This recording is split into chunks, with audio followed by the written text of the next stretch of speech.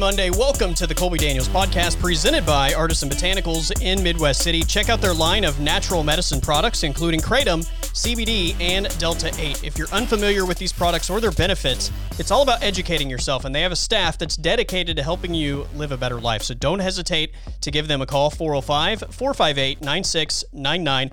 Plus, we're saving you 15% off your online order. Check out abotanicalcompany.com. Use the discount code ColbyShow, once again, to save 15% when you order online, abotanicalcompany.com.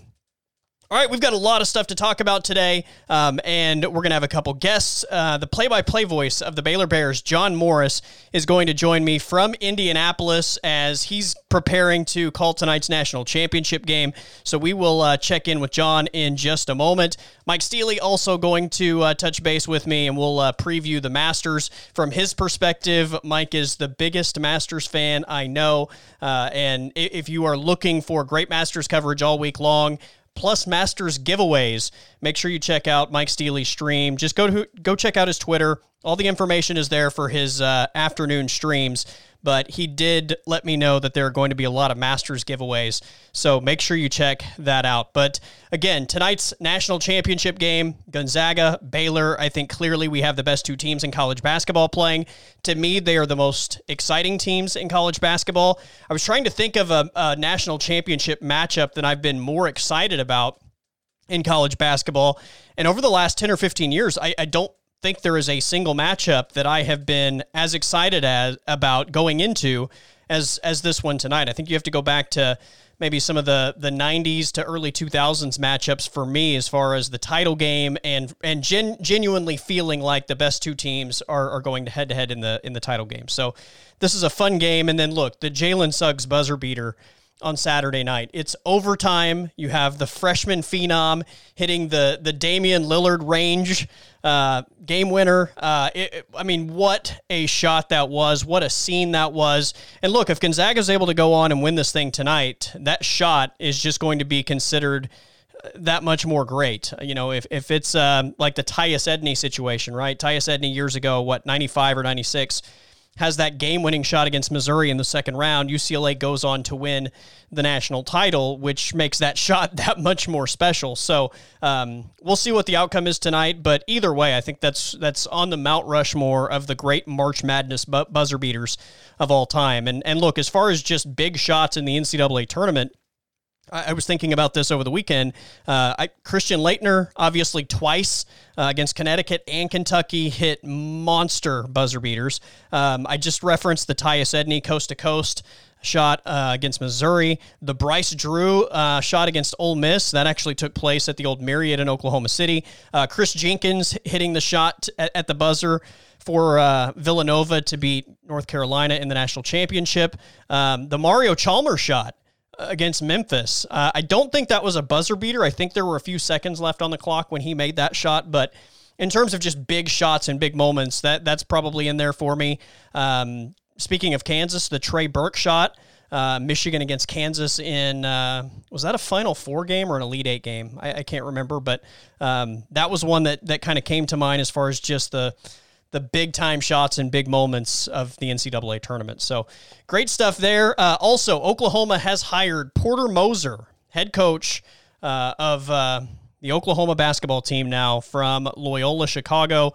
I'll talk about this a little bit later in the week, but I'll just say home run hire for Joe C. in that athletic department to get Porter Moser, who I think was one of the hottest names in all of college basketball, and certainly if you had a coach opening, no matter what your school is, I mean, if Kentucky's job would have opened up, I think Porter Moser is one of the guys on that list. So I think OU hit a home run with the Porter Moser hire. So here is play-by-play voice of the Baylor Bears, John Morris. I am joined by the play-by-play voice of the Baylor Bears, John Morris, from Indianapolis, as Baylor gets ready to compete for a national championship tonight against Gonzaga. There are a million storylines, I think, attached to this specific matchup. But first of all, John, how are you, and how has the experience been in Indianapolis? Well, it's been great. I think Indianapolis has done a great job hosting this, not just the Final Four, but hosting the entire tournament this year, and it's been wild. we've spent a lot of time here in Indianapolis, got to know the area well. But just kudos to the city for hosting and for the NCAA for finding a way to make it work. Yeah, look, it's one of those things where everybody's kind of learning on the fly, right? We've never been through this sort of tournament, and I would imagine at least these later rounds, since the opening 2 rounds, have gone a little more smoothly, considering everybody's kind of back in the same spaces. Yeah, I think so. I think it was just kind of an overload when you think about 68 teams were here when this tournament started. But even at that, I think things went very smoothly. I think they've done a really, really good job.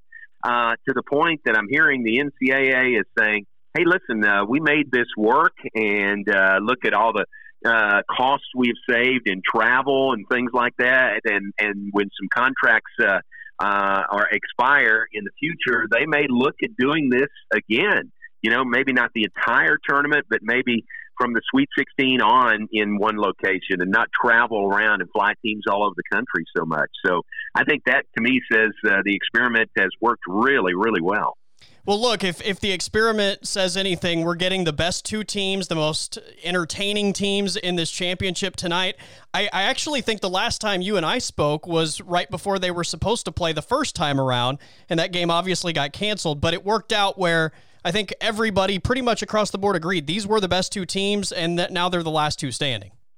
Yeah, isn't that funny? It was exactly 4 months ago today. It was December 5th that Baylor and Gonzaga were supposed to play a non-conference game here in Indianapolis, and it didn't happen. About 90 minutes before tip-off, they had to pull the plug because of COVID issues.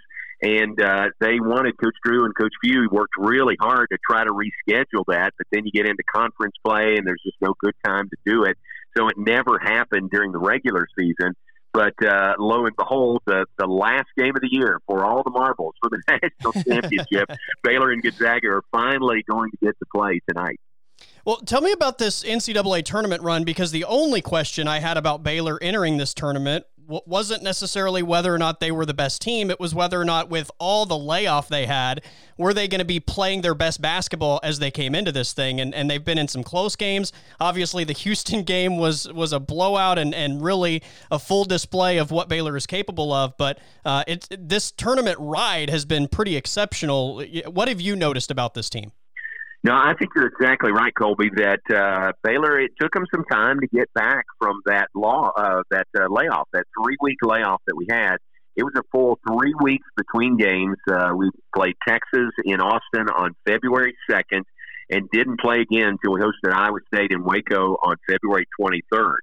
So that's a long break in the middle of the season, and it just took this team some time to get their rhythm back, to get clicking like they were before that layoff.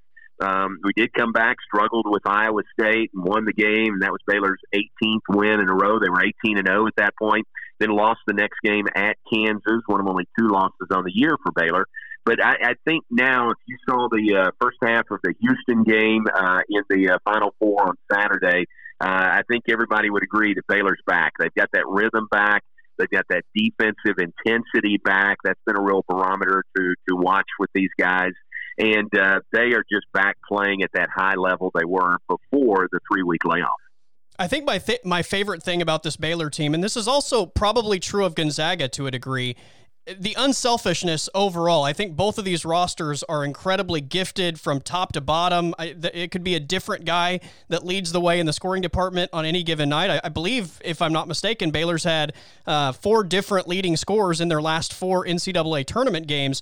And I think, again, that just speaks to the unselfishness and not trying to force the issue in any one area. They just kind of take the game as it comes. And to me, that's one thing that really separates them and makes them so refreshing to watch.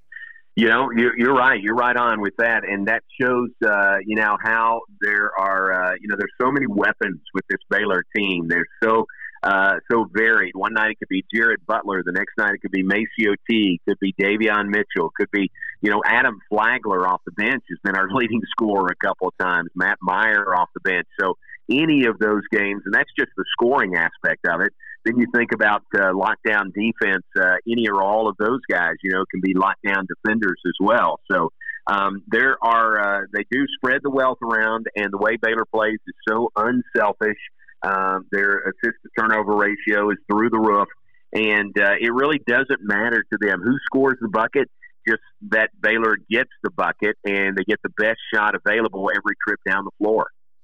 For as much as this matchup has been talked about over these last 48 hours, obviously Jalen Suggs is the guy that hits the big shot for Gonzaga on Saturday. The Baylor guards don't need any spotlight from me, certainly, but they are the stars of the show, if you will.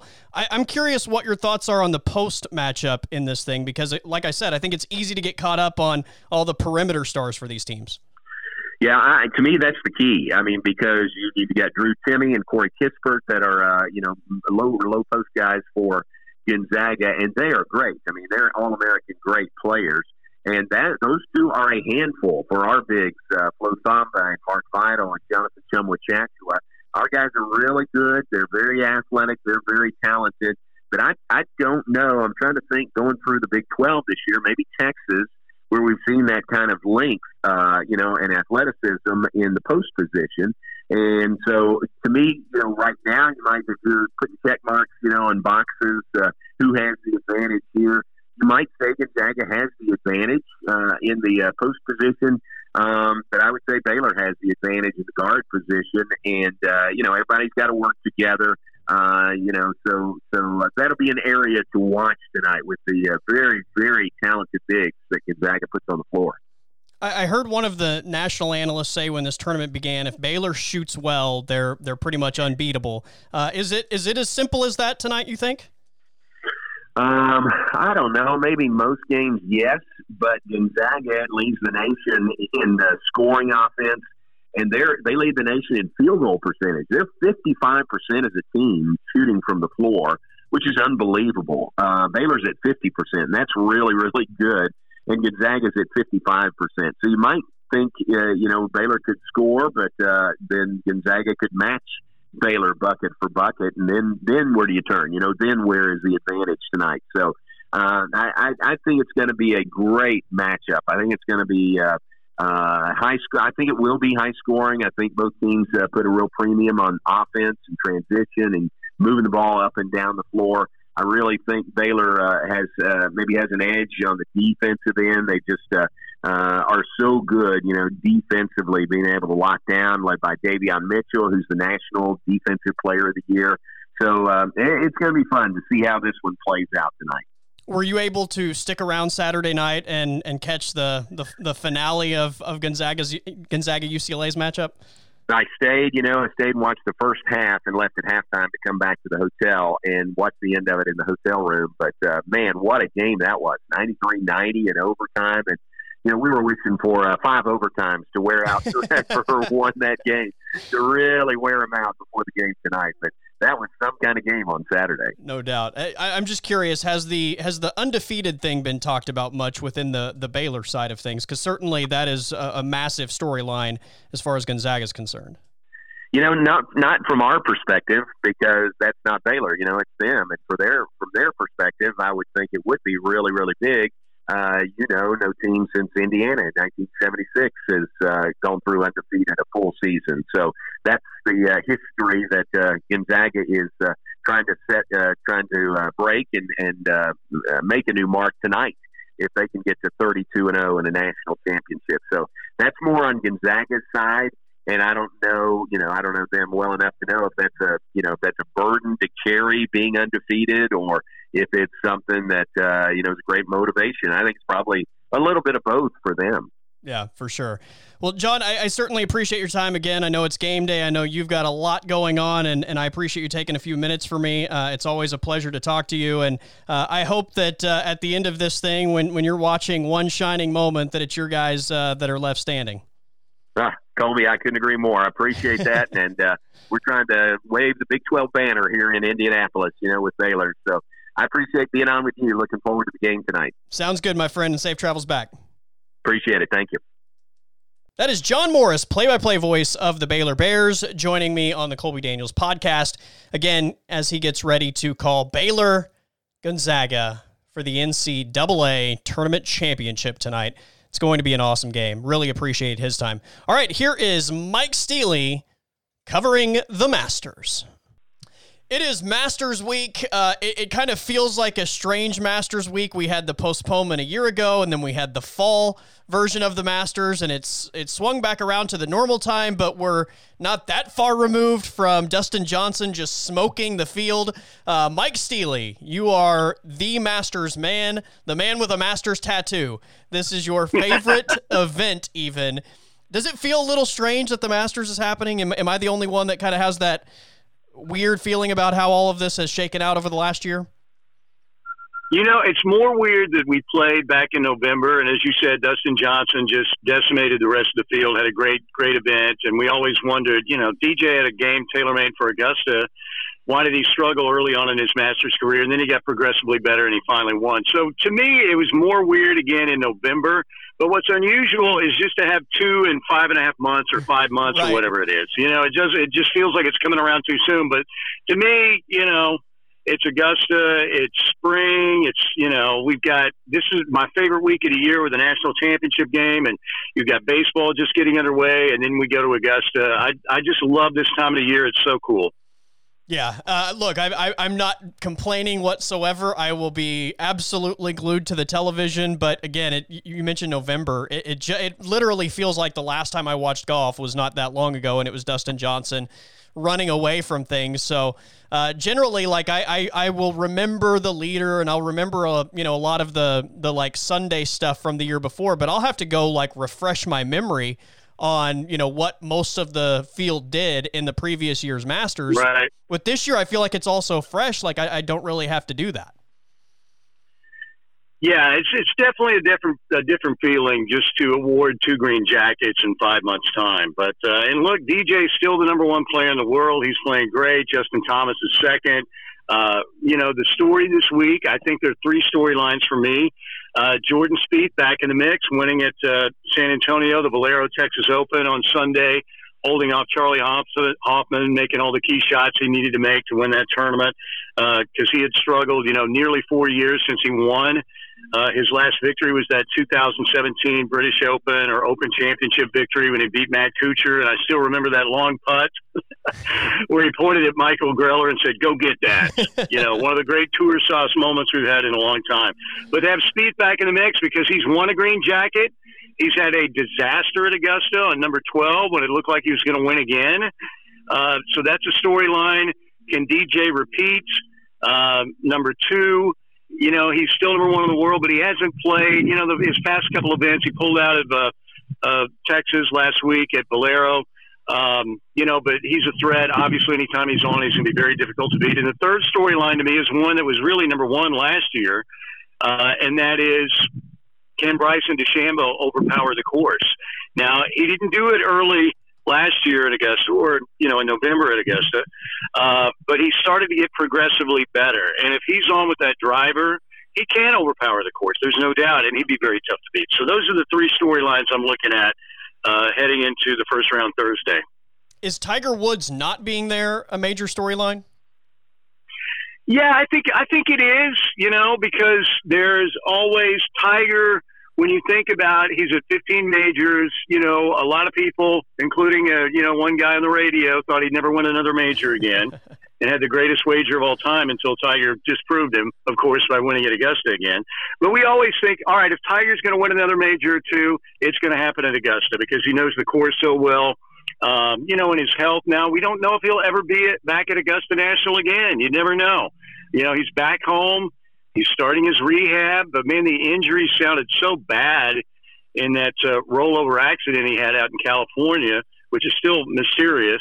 But, you know, yeah, I think Tiger's always a storyline, particularly at Augusta, and he's got 5 green jackets. Only one guy has more, and that's Jack. So, yeah, I do think it's a story, but it's not, you know, it's not the top story, one of the top 2 or 3 stories, but Tiger's always a story. I'm going to have a Masters draft a little later in the week, so I'll get some advice on that. But just from a fandom standpoint, I need guys to root for and I need guys to root against. Like all sports, I need heroes, I need villains. I feel like Bryson DeChambeau has clearly become one of the guys that's firmly on the villain side of things for me. What directions would you point me in for heroes and villains in this thing? Well, villain, you got to start with Patrick Reed, number 1. and he's won a green jacket there because he's a cheater. And, Bryson's interesting because there's very little middle ground on Bryson DeChambeau. You either really like him and you find him interesting because of the same length on the irons and the scientific approach and the Ben Hogan cap and all of that stuff. You kind of find that refreshing. He's different. He's unique. He's an interesting personality. Or you're like one of the people who are like, all right, dude, come on. You're the smartest guy in the room. You're that guy that everybody despises. But you're not really. There aren't many people in the middle on Bryson DeChambeau. And to be honest with you, I fluctuate on either side. Sometimes I'm like, man, this is cool watching him overpower this course. And then he'll say something ridiculous in his post-round interview or something. I'm like, man, I don't like that dude. It's really weird with him. But I think Billings, Patrick Reed, another guy to root for, Lee Westwood, been playing great. He had a couple runner-up finishes, of course. To DeChambeau was one, of course, but you think about, how long he's been at it. He's been the final round leader at Augusta on occasion. One of those guys who's, way up there age-wise, but has always been close in these majors. He's top 5. I believe that Westwood may have top 3'd in every major. I know it's at least top 5. And, he hasn't won a major, and he's been playing great. He's got his girlfriend on the bag, seems to be enjoying life. I think he'd be a very popular win. I think a lot of people like Tony Finau, just because he's kind of laid back. He's won one PGA Tour event. It was a half-field event, and he also looked like he broke his ankle in the par 3 there recently and snapped it back into place. He was chasing Tiger, and he hit it in the water on 12 when Tiger won, a couple years ago, and he's pretty popular. But to me, the villain role is always Patrick Reed, always. DJ Singh's in there. He used to be a big villain, and he's a former Masters champion, so he'll be playing. But he is, that's not the old BJ Singh, but DJ played that role for a long time. But I think the villain is no doubt Patrick Reed. Are there any golfers in the field that have local ties that you feel like are really poised to maybe get one, whether it's somebody that played at Oklahoma State or whatnot? Well, Hovland is the highest ranked player, so I would give him the best shot. And you only have 4. Remember, Ricky Fowler's not playing. Right. Ricky Fowler had to win last week. He struggled so much. And keep in mind, Ricky Fowler was the runner-up in 2018. I mean, he had a great final round. It's going to be weird not seeing him there. You've got Victor Hovland. You have Matthew Wolff. You have Abraham Answer from OU. And then you have Robert Streb from Edmond and Kansas State, who won an event in the fall, I think it was, and is qualified. So that's it. That's it for the local guys. So I'd go Hovland 1. Matthew Wolff has had a really interesting year. He's had a wrist injury, and he's had some really bad tournaments. Then he's played okay. I would probably go Hovland 1, Abraham Answer from OU 2nd, then Wolff, and then Robert Streb. All right. In that order. So I mentioned that I'm going to have a Masters draft a little later in the week, and it's based on rankings. You have to take guys that are ranked in certain tiers. Obviously, I think most of us know, the guys in the top couple tiers and the notable names that are going to be on the course.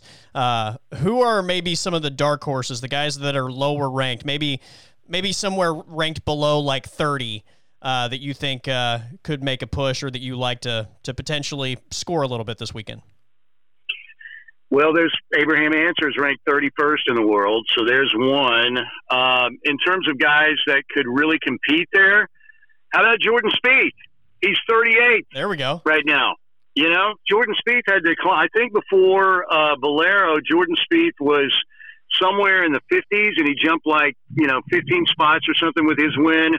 Other than that, you've got, I'm trying to think, who is Corey Connors has been playing well. He is 43rd in the world, I think.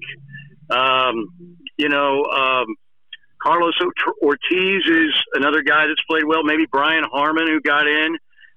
He's a played at Georgia native. He's 50th in the world in that range.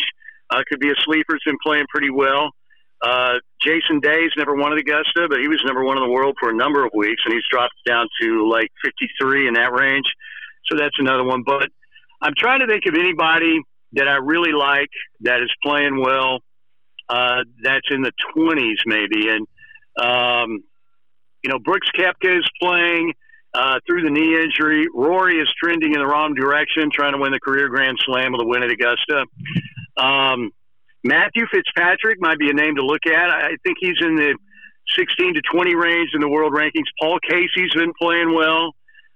Maybe here's a good one. Maybe Scotty Scheffler is in the world rankings around 21 or 22, and he's been playing really well. So those are some of the sleepers I would look at.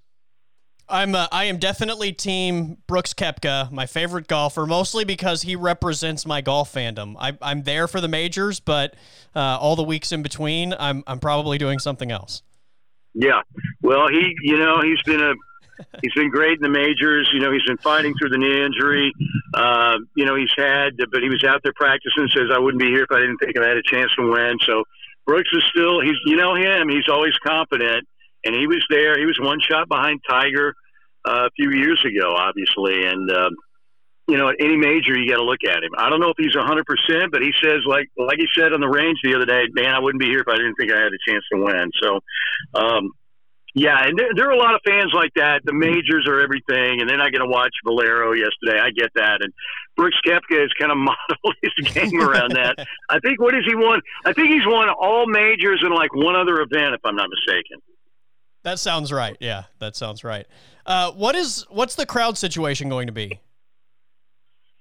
Well, my last understanding was they were going to have like 20, 25%, I think, of what they would normally have, unless they changed that. And that had been, I don't know, maybe 3 weeks ago. But that was my understanding. There will be some patrons, but not nearly as many as we've seen.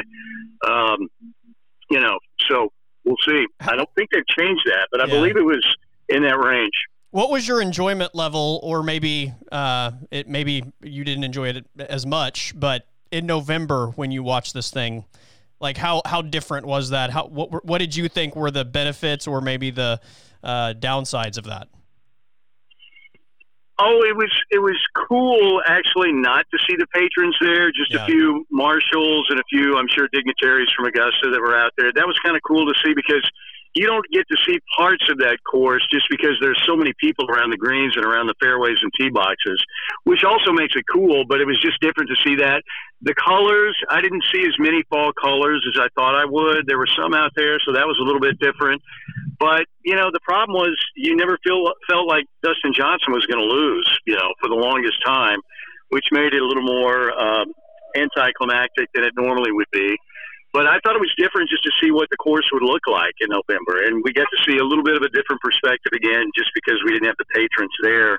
And you just had some larger areas around the greens that people probably aren't familiar with. Like so many of those greens are just, you got the patrons within in some instances, 5-10 yards away from the greens or closer, on 16. I mean, they hug that green pretty much.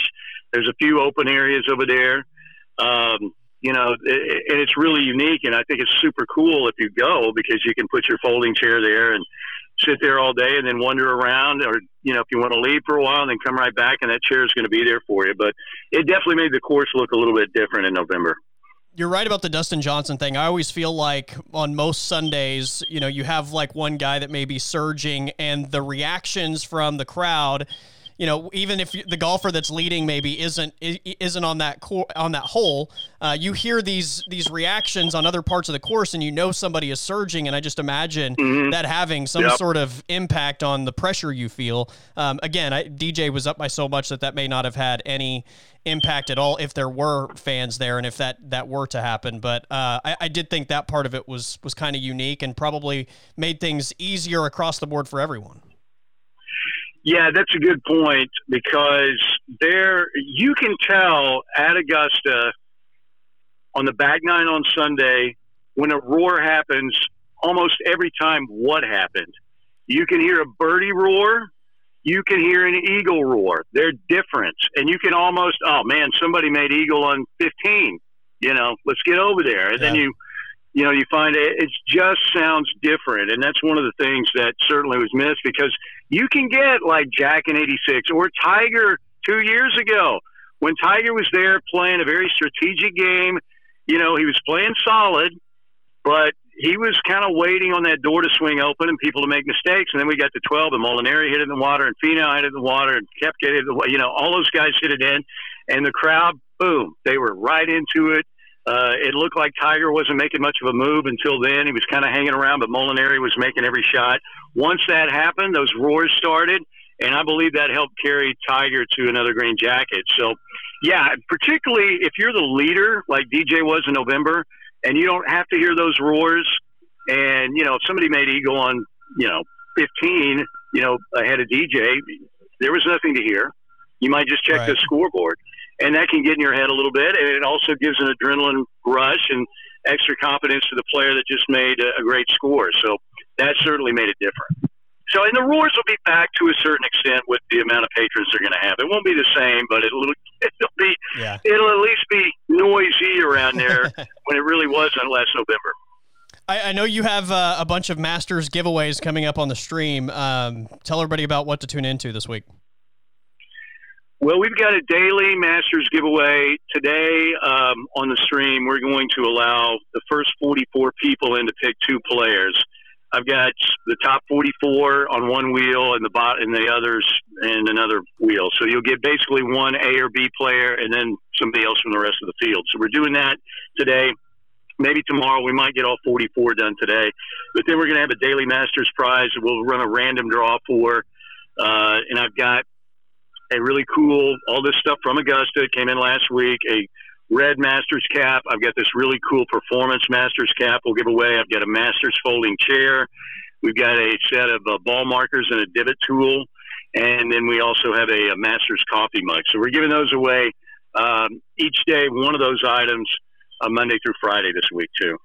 Very nice. Which would be cool. And I will be drinking out of my former trash cups that were brought back.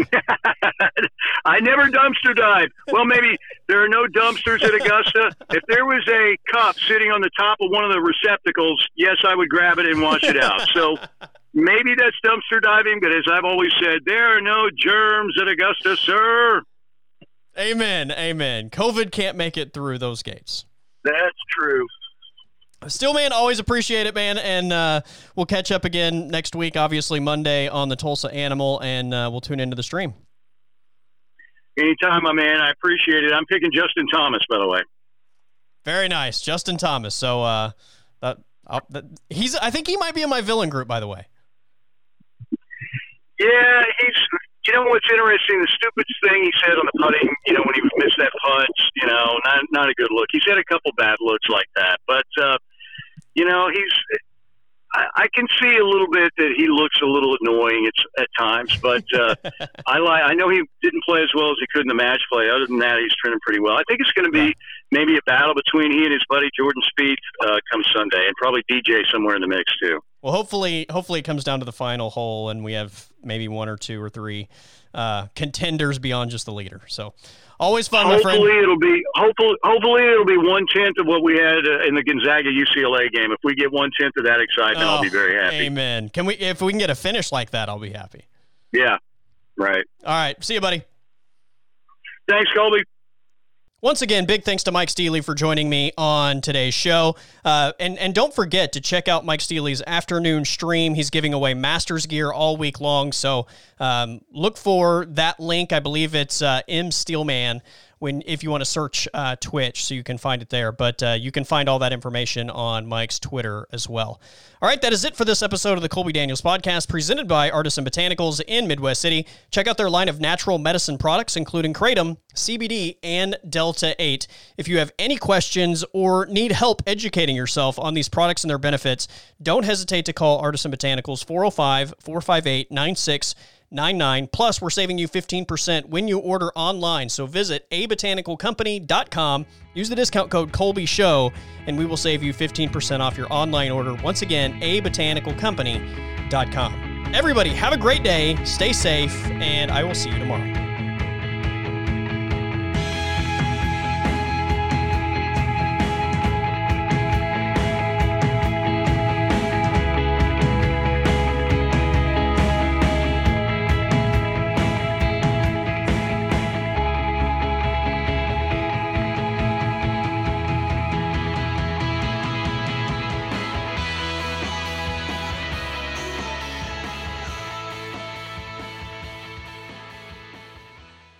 The podcast is over.